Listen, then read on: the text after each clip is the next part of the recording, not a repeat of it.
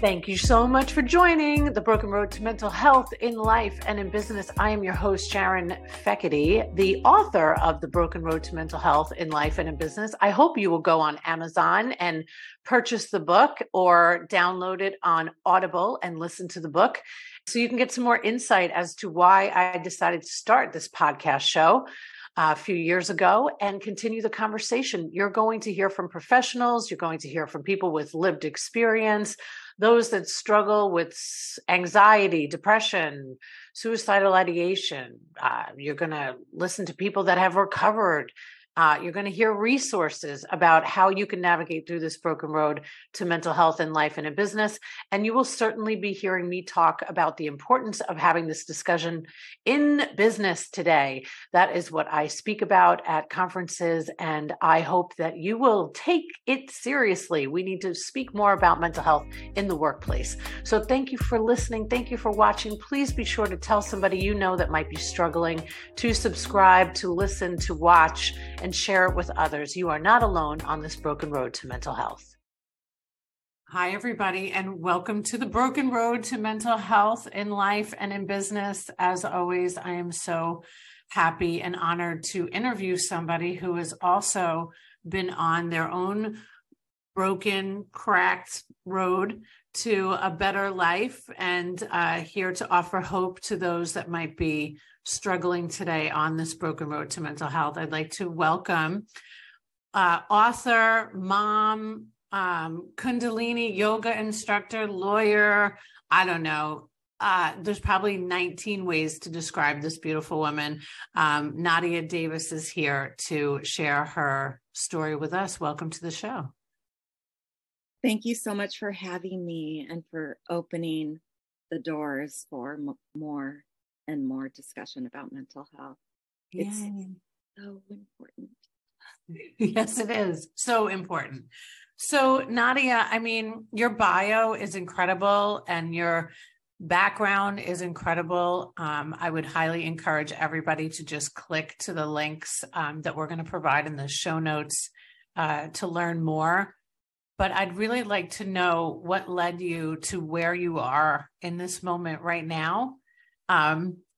As much as you could share with us so others know that they are not alone and that hope can be found through taking some action and starting the work on themselves. From the absolute depths of darkness and despair and suicidality and having tried everything in my self-will, in my mind, I was thankfully linked to the right place where angels' wings just were wrapped around me and the strength of women who had recovered and others who had recovered. And so I began with intensive trauma therapy after numerous relapses, after numerous times in treatment, after, meeting 12-step recovery. And it was the key deep trauma work that really, really led to a space where I was able to embrace Kundalini yoga and breath work and start to feel safe just in my body. And then it began another year or so of breath work, all the somatic stuff, along with being able to embrace a statement: you are not a body, nor the thoughts your mind makes. So let's start at the base. Let's start, like, we are all born of a core innocence, and we don't hear that as kids. We don't learn tools about how our mind works. And, we go about life. I went about life as, the grin and bear it mode. I'm going to save the world. It's me against the world, or completely disassociated. And it worked. It worked for a long time. But when I heard someone say, 40 years later, your thoughts, that mode, and your body are not your true self, it was like, bam. Then the shame went away and the real work began. And I started writing. started writing from a broken heart, longing for more time with my kids while I was getting help. And every chapter begins with Dear Son. And so it was in that place of, okay, we talk about healthy attachment, but when we talk about sharing tools from a mother's heart, I was able to really connect to what happened, hope, and then specific skills. And that's how I started writing. I love it. So I want, I have a lot of friends that are attorneys. It's so beautiful the way you speak. So unfortunately for the audience, they didn't get to hear our pre-recorded session where we were just talking like we had met 20 years ago and we just got right into it. That's usually how it goes when two women come together after just being through it. There's no reason to chit chat or ask about the weather. We're just like, what messed you up? Oh, perfect. Yeah, me too. Let's do this. But, even in a profession, I mean, so many things, but even to be an attorney where, it's all about fixing. Mm-hmm. When I think about what an attorney is, I think about my girlfriend actually who has on her license plate fixer. And I think about how much right that we do that we try to help so many people, but there is so much healing that needs to happen within ourselves while we're trying to help others. Does that resonate with you at all? Completely. Oh, good. Completely. All of the outside sense of worth and that identity, and just sources of adoration for the work that I was doing. That was my sense of core worth in the world. And it was inspired by my father. My father was an orphan field worker. And I'm super happy to say that the book is number 3 in Hispanic biographies because it starts with his story. His full story needed to be told, and his overcoming all these challenges from being a janitor to a jazz musician and all kinds of discrimination. He became one of the first Spanish-speaking and Hispanic lawyers in the nation. And I watched him in this grin and bear it mode and this fixer like you're talking about. And I sought to replicate it. It wasn't like a literal thought. It just was. And with the stuff I experienced as a child and having no real healthy attachment, molestation from a doctor and then some racial bullying, it was not there wasn't any level of awareness of trauma, that word. We just continue in life. And so I made those to-do lists. I was a fixer from the age of, 3 on, taking off my shoes at a Mexican orphanage when my parents took all 7 of us, 7 in a 9-year span, to give some toys there. And, I took my shoes off and saw a girl without shoes, and, the fixing and that identity began early on, but it's not something I want to criticize. It's like, it comes from my true self, but I was not aware again of how my mind was working and how being a fixer, being a saver, being a good person was getting me into very unhealthy situations where I was not aware of. I was just disassociated and not aware of what others were doing, and got myself in some pretty bad situations over and over again. So it should be embraced, that part. But I now know today that my mind finds that ego identity in this. Today, it's really being aware of codependency, of, my sponsor calls it awareness of my limitations, not getting into unmanageability. And in therapy, it's just, am I in situations where core wounds are being triggered? So that's kind of the overlap of the work, you know. Yeah. Oh, I could talk about that for like 2 hours. That alone. Yeah, I really I relate to that very much. I speak about it in my book. I remember I was called Dear Abby as a child because everybody came to me. I really wanted to be a therapist. And then and this is my truth, so I'll just say it. But then when I found out how much they made and how much schooling they had to go to, I was like, ain't happening. I'd much rather be in business. And I really kind of, even, you know, before I picked up that drink that took me out of self and went on this horrific traumatic journey through addiction and alcoholism, I was always the go-to, you know, and then I saw that even shift in my own recovery, you know, that I was helping so many people, because then you come into this life of recovery and you're like, yes, come to me. I will help you. Meanwhile, we are very much alike. Yeah. And so where did that lead you? Oh, girl. Well, I can only see it clearly now, which I would say just these last few months really gotten kind of loud about it myself, that when I wrote my book in 2019, I've been a very focused solution strategist. I mean, that's even what it said on my business card. Solution strategist. I don't need to deal with whatever happened to me in the past is in the past. It was that very, you know, you hear, I'm from Irish immigrant parents, you know, who left their country to build a better life for their kids. And I watched my parents both working in hospitals and taking care of 3 kids and all the things.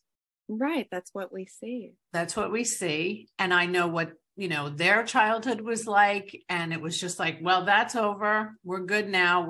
My dad was the boss at New York Hospital. You know, my mom went back to school in her 40s, pregnant with her, you know, my brother, who's 10 years younger than me.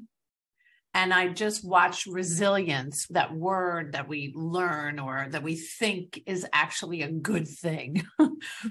You know, it's great to be somebody that can come from such adversity. I think that we would both agree that it's a definite strength, right? I feel no fear about most things today because if I can survive my own trauma, I can pretty much do anything. I'm not afraid of much. But I do think that when we go into forgetting or trying to push down, right? This is, you know, the visual, if anybody's watching, you know, pushing down depression. I pushed down all of my trauma. And I did not really understand how much of it I had been through until I wrote my book. And then I was like, oh no, you know, I got to do some more work. That's really how I was like, oh my God, thank you for bringing this to me, to realize that that is a real contention for me. If I'm trying to be the solution strategist for everybody, I really have to take a step back and see what's going on with me that wants to heal others when I'm still trying to heal myself. That was a mouthful. I get it. I get it completely. And how beautiful that, you know, you're doing what you're doing now, because now you're using that for this with that awareness to help others. And what I found, starting from a base point in Kundalini yoga, was this, you know, word of like the core innocence. Okay, we're all born from it and always will be this core innocence. And that didn't like click with me. What is she talking about? And then it was, okay, and our ego mind is here and it works in polarities. And there's no black and white. There's no good and bad. There's no success or failure. And, you know, what is she talking about? But then combined with the trauma work and seeing like, okay, we're a spirit, but we're in this mind and it's survivalist in nature. And so if my mind is survivalist, it will create these fears if any of this identity is threatened, and then others' judgments because of their expectations of identities. And so it was, okay, I have a choice every day. We have a choice between these fears and judgment or love is like the most basic thing. And all of our grin and bear it mode that we just talked about is, it really is that survival mind and in these fears and judgments. And so a home within can be as basic as that, as a starting point. It's, I am of a core innocence, infinite, whole, divine, and complete, which is weird to hear. I believe it. I've seen it when I had the near-death experience. And then I'm in this mind. I can't shut it off completely. Most people can. I get to that point now, thankfully, today. Yeah. And I'm going to observe the fear and judgment. And that kind of base point, these attack thoughts that separate me from this, is how I was able to embrace 12-step recovery, trauma work, chronic pain management, like all of it. It was like that middle ground between meditation, mindfulness, and running a marathon. Right. You know what I mean? And Yes. and it just was the middle ground base point of where I began and where I came to in writing the book and explaining the different modalities and things where I got help. It just was this is base home. Yeah. Well, you're very familiar to me. So I will share that when I speak to you, I see all of my friends in the world of shamanic healing and my spiritual gurus and my tea ceremony ladies and my warriors that have really done so many journeys. And I've been blessed with, I work with integrative medicine doctors for 10 years now. Oh, really? And so wow. It is cool, but it is, again, kind of like I shared with you before, there's all this evolving that happens. I have to plug in my computer. How embarrassing. No, don't be embarrassed. I mean, my goodness, there's nothing to be embarrassed on the Broken Road to Mental Health about, Lord. My battery is dying because it's on a laptop. So I love it. Let me go. I'll tell you what all healers I feel like have in common is technology is not their first priority. I know. I'm so sorry. Let me grab this real quick. Don't be sorry. On the road. Well, here we are back again. When I speak to Nadia, I feel like I'm talking to Cesar Lara and Sierra Bender and Claudia Cook and all of these wonderful healers that have been put in my life for reasons. And I love hearing especially that although there are 12 steps and there's recovery, there's so much more healing. And I think it's important when we even mix in that term 12 steps. Bill Wilson, the founder of this wonderful program, suffered deeply from depression. And I do believe in my soul, in my core, that 80 plus years later, I think that he'd be very proud that we have people today that are willing to come outside of this beautiful community while keeping that core intact, but allowing people to hear about other spaces that could really help us soar, not just recover, but soar. Right? That was beautifully said. I think the reason that it wasn't done was shame. Sure. I'm so excited to tell you about our sponsor, Valley Bank. To know that we have a bank that thinks so much about mental health in the workplace has made me so proud. Valley Bank is my bank for business and has been since the day I opened 10 years ago. when I was introduced to them, I was told that I was going to really like everybody that worked for the bank. And I thought, yeah. Turns out they were right. I like everybody that works there. They are good people, nice people, and they care about others. They care about the community. But the thing I am most proud of is how they are welcoming the conversation about mental health in the workplace into their bank and willing to take that risk and talk about it in our community. Valley Bank is definitely forging the way in business to open up this conversation.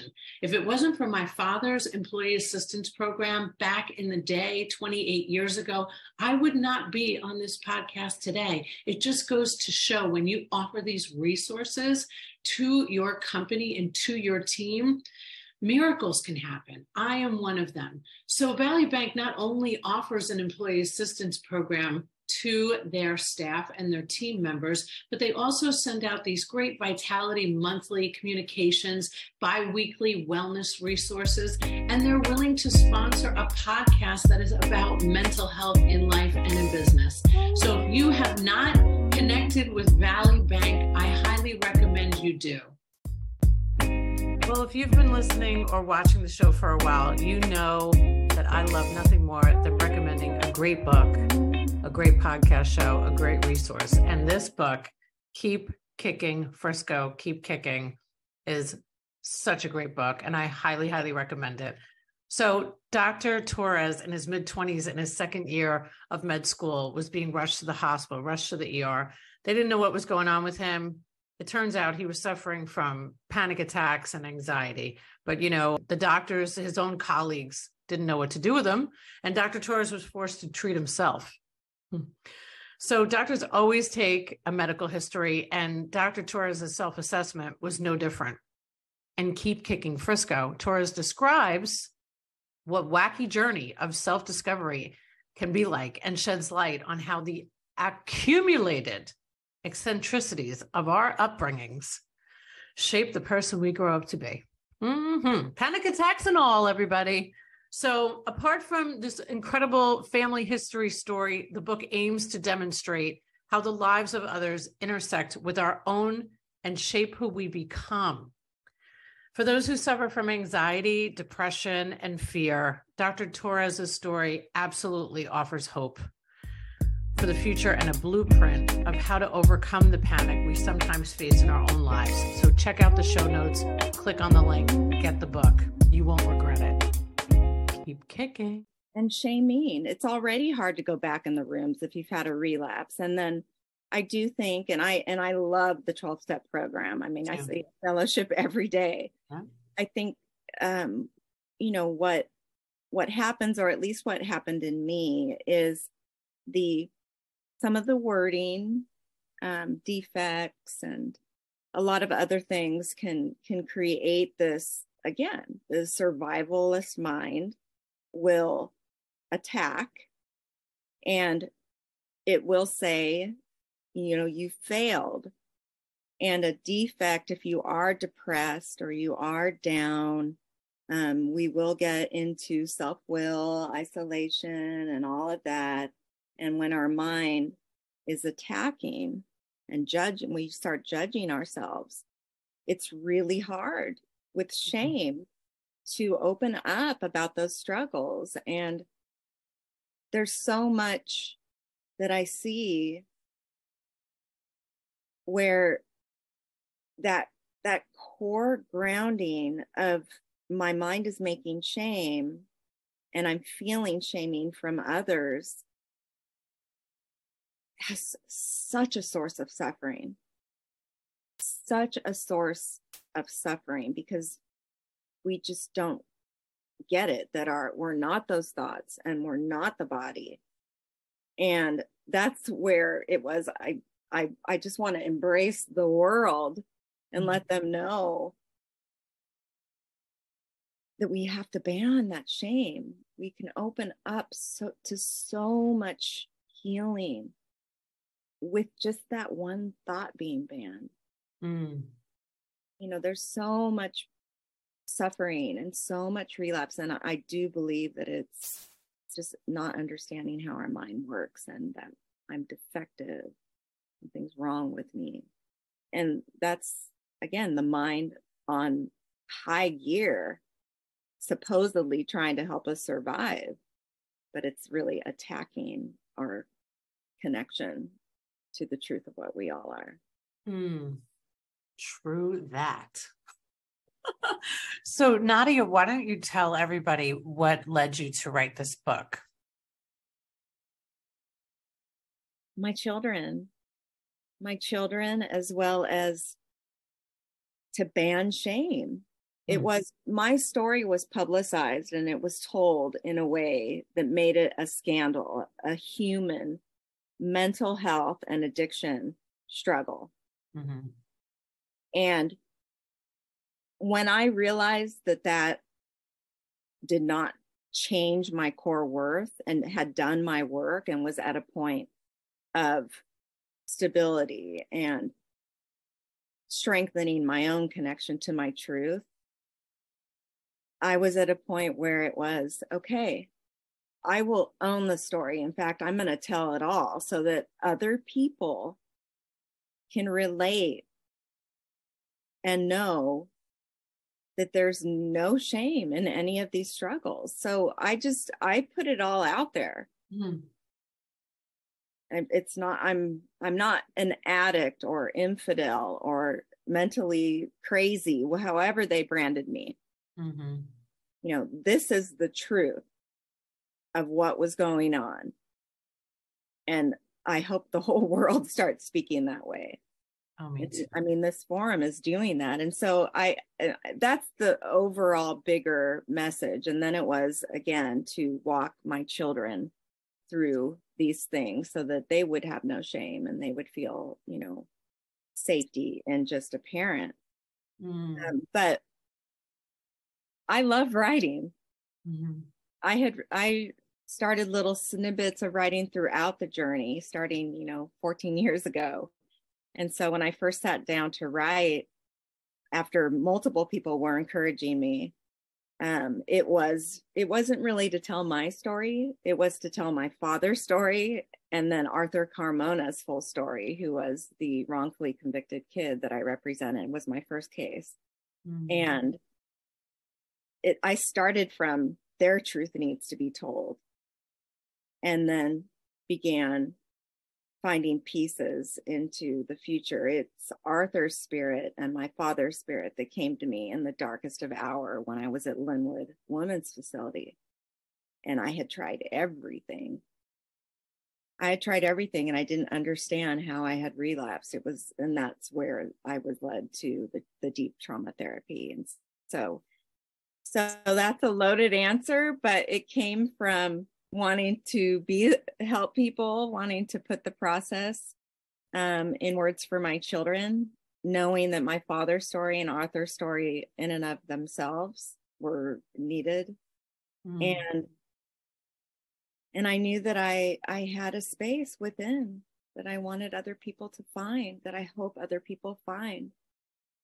It's not wanting others to struggle. What are your thoughts, Nadia, about generational trauma? Can I say one other thing? It's Please. The advocate in me also. It's like the world needs to advocate for connection to spirit. And I see that finally happening. There's a lot of bad things happening in the world, but I do see the other movement. So it was that fighting spirit for warmth and light and love. Well, you say it best when you say we have a daily choice, fear and judgment or love. And love, you know, I can watch what's happening in the world and I can make a choice. I can either choose to get really scared and, you know, talk so negatively about what's going on in the world. But I do believe in my core that this is happening because we need the people that are spiritually grounded to start speaking out, because as cheesy as it sounds, I mean, love always wins. It just does. So it's good that everything is getting stirred up and that there's anger and there's rage and there's fighting and there's this side and that side, because things will change because of it. Things won't change when people just don't speak up and stay silent. and then it just repeats itself. And that's, I guess, why I asked you about your thoughts surrounding generational trauma, because I come from a place of you don't say anything. And I hear this all the time now that everything's out of my book. So people come up to me and they go, oh, in my culture. And I'm like, yeah, your culture, my culture, all of our cultures. We are not encouraged to share if stuff is going down. Right. We're encouraged to, push it down and act like everything's okay and show up and maybe, I don't know, get a better car or a bigger house or move to the suburbs or whatever it is. So what are your thoughts surrounding generational trauma? That's certainly not, I don't know, maybe it is a question you're asked all the time, but from whatever reason, because I read about your father and because I read about you and I realized how much, and knowing where your father came from and how it comes full circle of you being almost moved by spirit to go back to that place and really dig and then see where you are today. I'm curious surrounding your thoughts on that. Thank you. I mean, my mom grew up during the war. She's a German immigrant. She is still a German citizen, and her own survival mode was also, in addition to my dad, there wasn't, again, a lot of healthy attachment. Yet when I had a near-death experience that's indescribable, I try as best as I possibly could in the book. The past, present, and future is just all merged. And then, I mean, after that experience, I had an understanding of that I was carrying the undone work. And the more and more Kundalini yoga trainings that I did, there's actually a word for it and a whole mantra, but it's, we're carrying that undone work spiritually as well as psychologically. And so it allowed like a lot of depth of understanding. I never was angry at my parents, as a youth or young adult. So when I dove and began the book with my father's story, I knew that he had overcome these challenges, but it was, let's really, really look back. And if grandfathers that both committed suicide raised a father who was absent, and then that's what my father got, and his mom died when he was 9 of tuberculosis. It's like, what tools did he get? And so his mode of grin and bear it and working, that's what helped me survive. That's what I saw. So, and then my mom, it was exactly the same way, 7 kids. And so my own understanding of that and helped me to realize the core workings of my mind. Having that understanding now, and now 3 sons today, the way that I first approach everything is to identify my own shame within whenever there's a current moment in their behavior or anything they might be struggling with. To protect confidentiality, I don't want to get too detailed for them. But when there's something that's happening in the past, my own trauma would come up, in the form of, I would detach, and a gazillion stories from the past, or incidences of there was a handful of significant that Papa marked in their head. The other part was watching a mom sad. I witnessed that as a child. So what effect did that have on them? And then, so for me today, it's awareness within. Mm-hmm. It's awareness of my own shame moments and sitting down and saying, this isn't about you. Be present right now. Address your child. No, it's the end of iPad time. Mm-hmm. And a comment, I love this twin more because he still has it because he started later, about no, this one who maybe had witnessed something in the past. No, that has nothing to do with that. Right here, right now. I love you the same, and your iPad time is over. It could be a simple moment like that, versus I have feeling charts all over, emoji charts. And so it's, name the feeling. One of them used to take his dart gun, the suction one, and he would aim at it instead of, hitting one of us or hitting the other. That started, several years ago, is identifying the feelings. I have identified it within. I am not detached in my own story. In the program, we would call that self-centeredness. That's shame-based. I know it's trauma-based also. And so, I am aware enough now. You name the feeling, do what I am doing within, outside with my children. And it's so cool. Yeah. It is so cool. Oh my God. Are you kidding? It's so cool. But just being able to like speak openly and talk about feelings, and I mean, especially raising men, my goodness, we need that more than ever.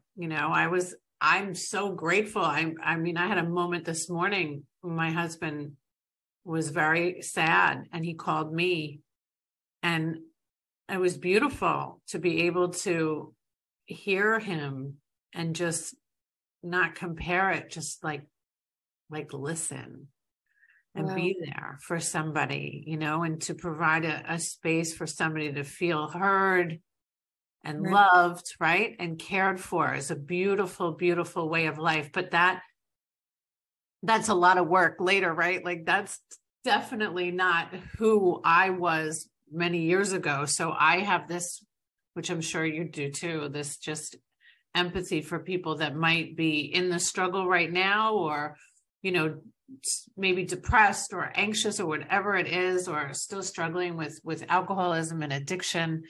And talking to two women here, that are on a journey. Like I find myself, I'm a continuously evolving and learning and being open to it, and just not being closed to anything anymore, and to, loving the people around me as best as I can, and taking care of myself, and you taking care of yourself. So anyway, I feel like I would love to ask for a part 2. I don't always ask my guests for a part 2.